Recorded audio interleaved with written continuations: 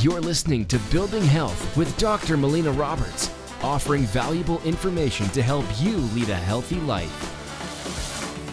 Welcome, I'm Dr. Melina Roberts, and I'm going to talk about the 5 ways that we can increase the quality of our sleep. Because you'll often hear me say that sleep is one of the foundational aspects of our health, and it's extremely important for us to have really good, high quality sleep. So I want to go through and say the 5 ways that we can be increasing and improving the quality of our sleep.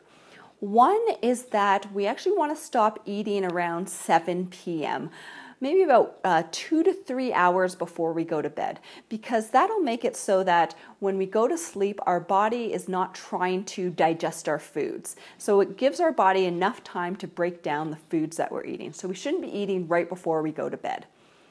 The second thing that we can be doing is we want to decrease our caffeine consumption.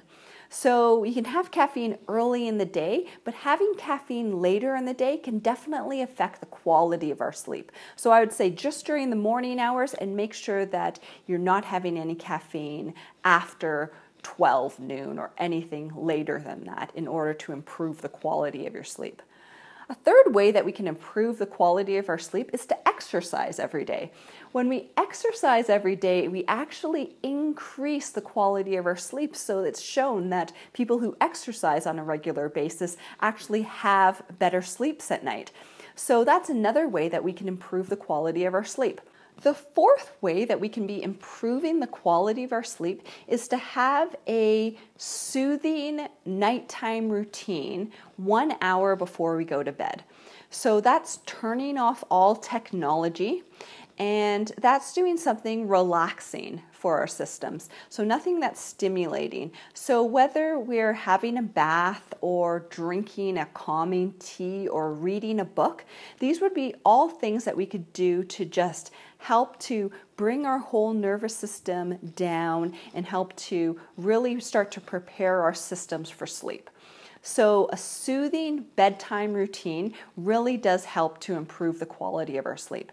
So the fifth way that we can be improving the quality of our sleep is having a really good sleeping environment.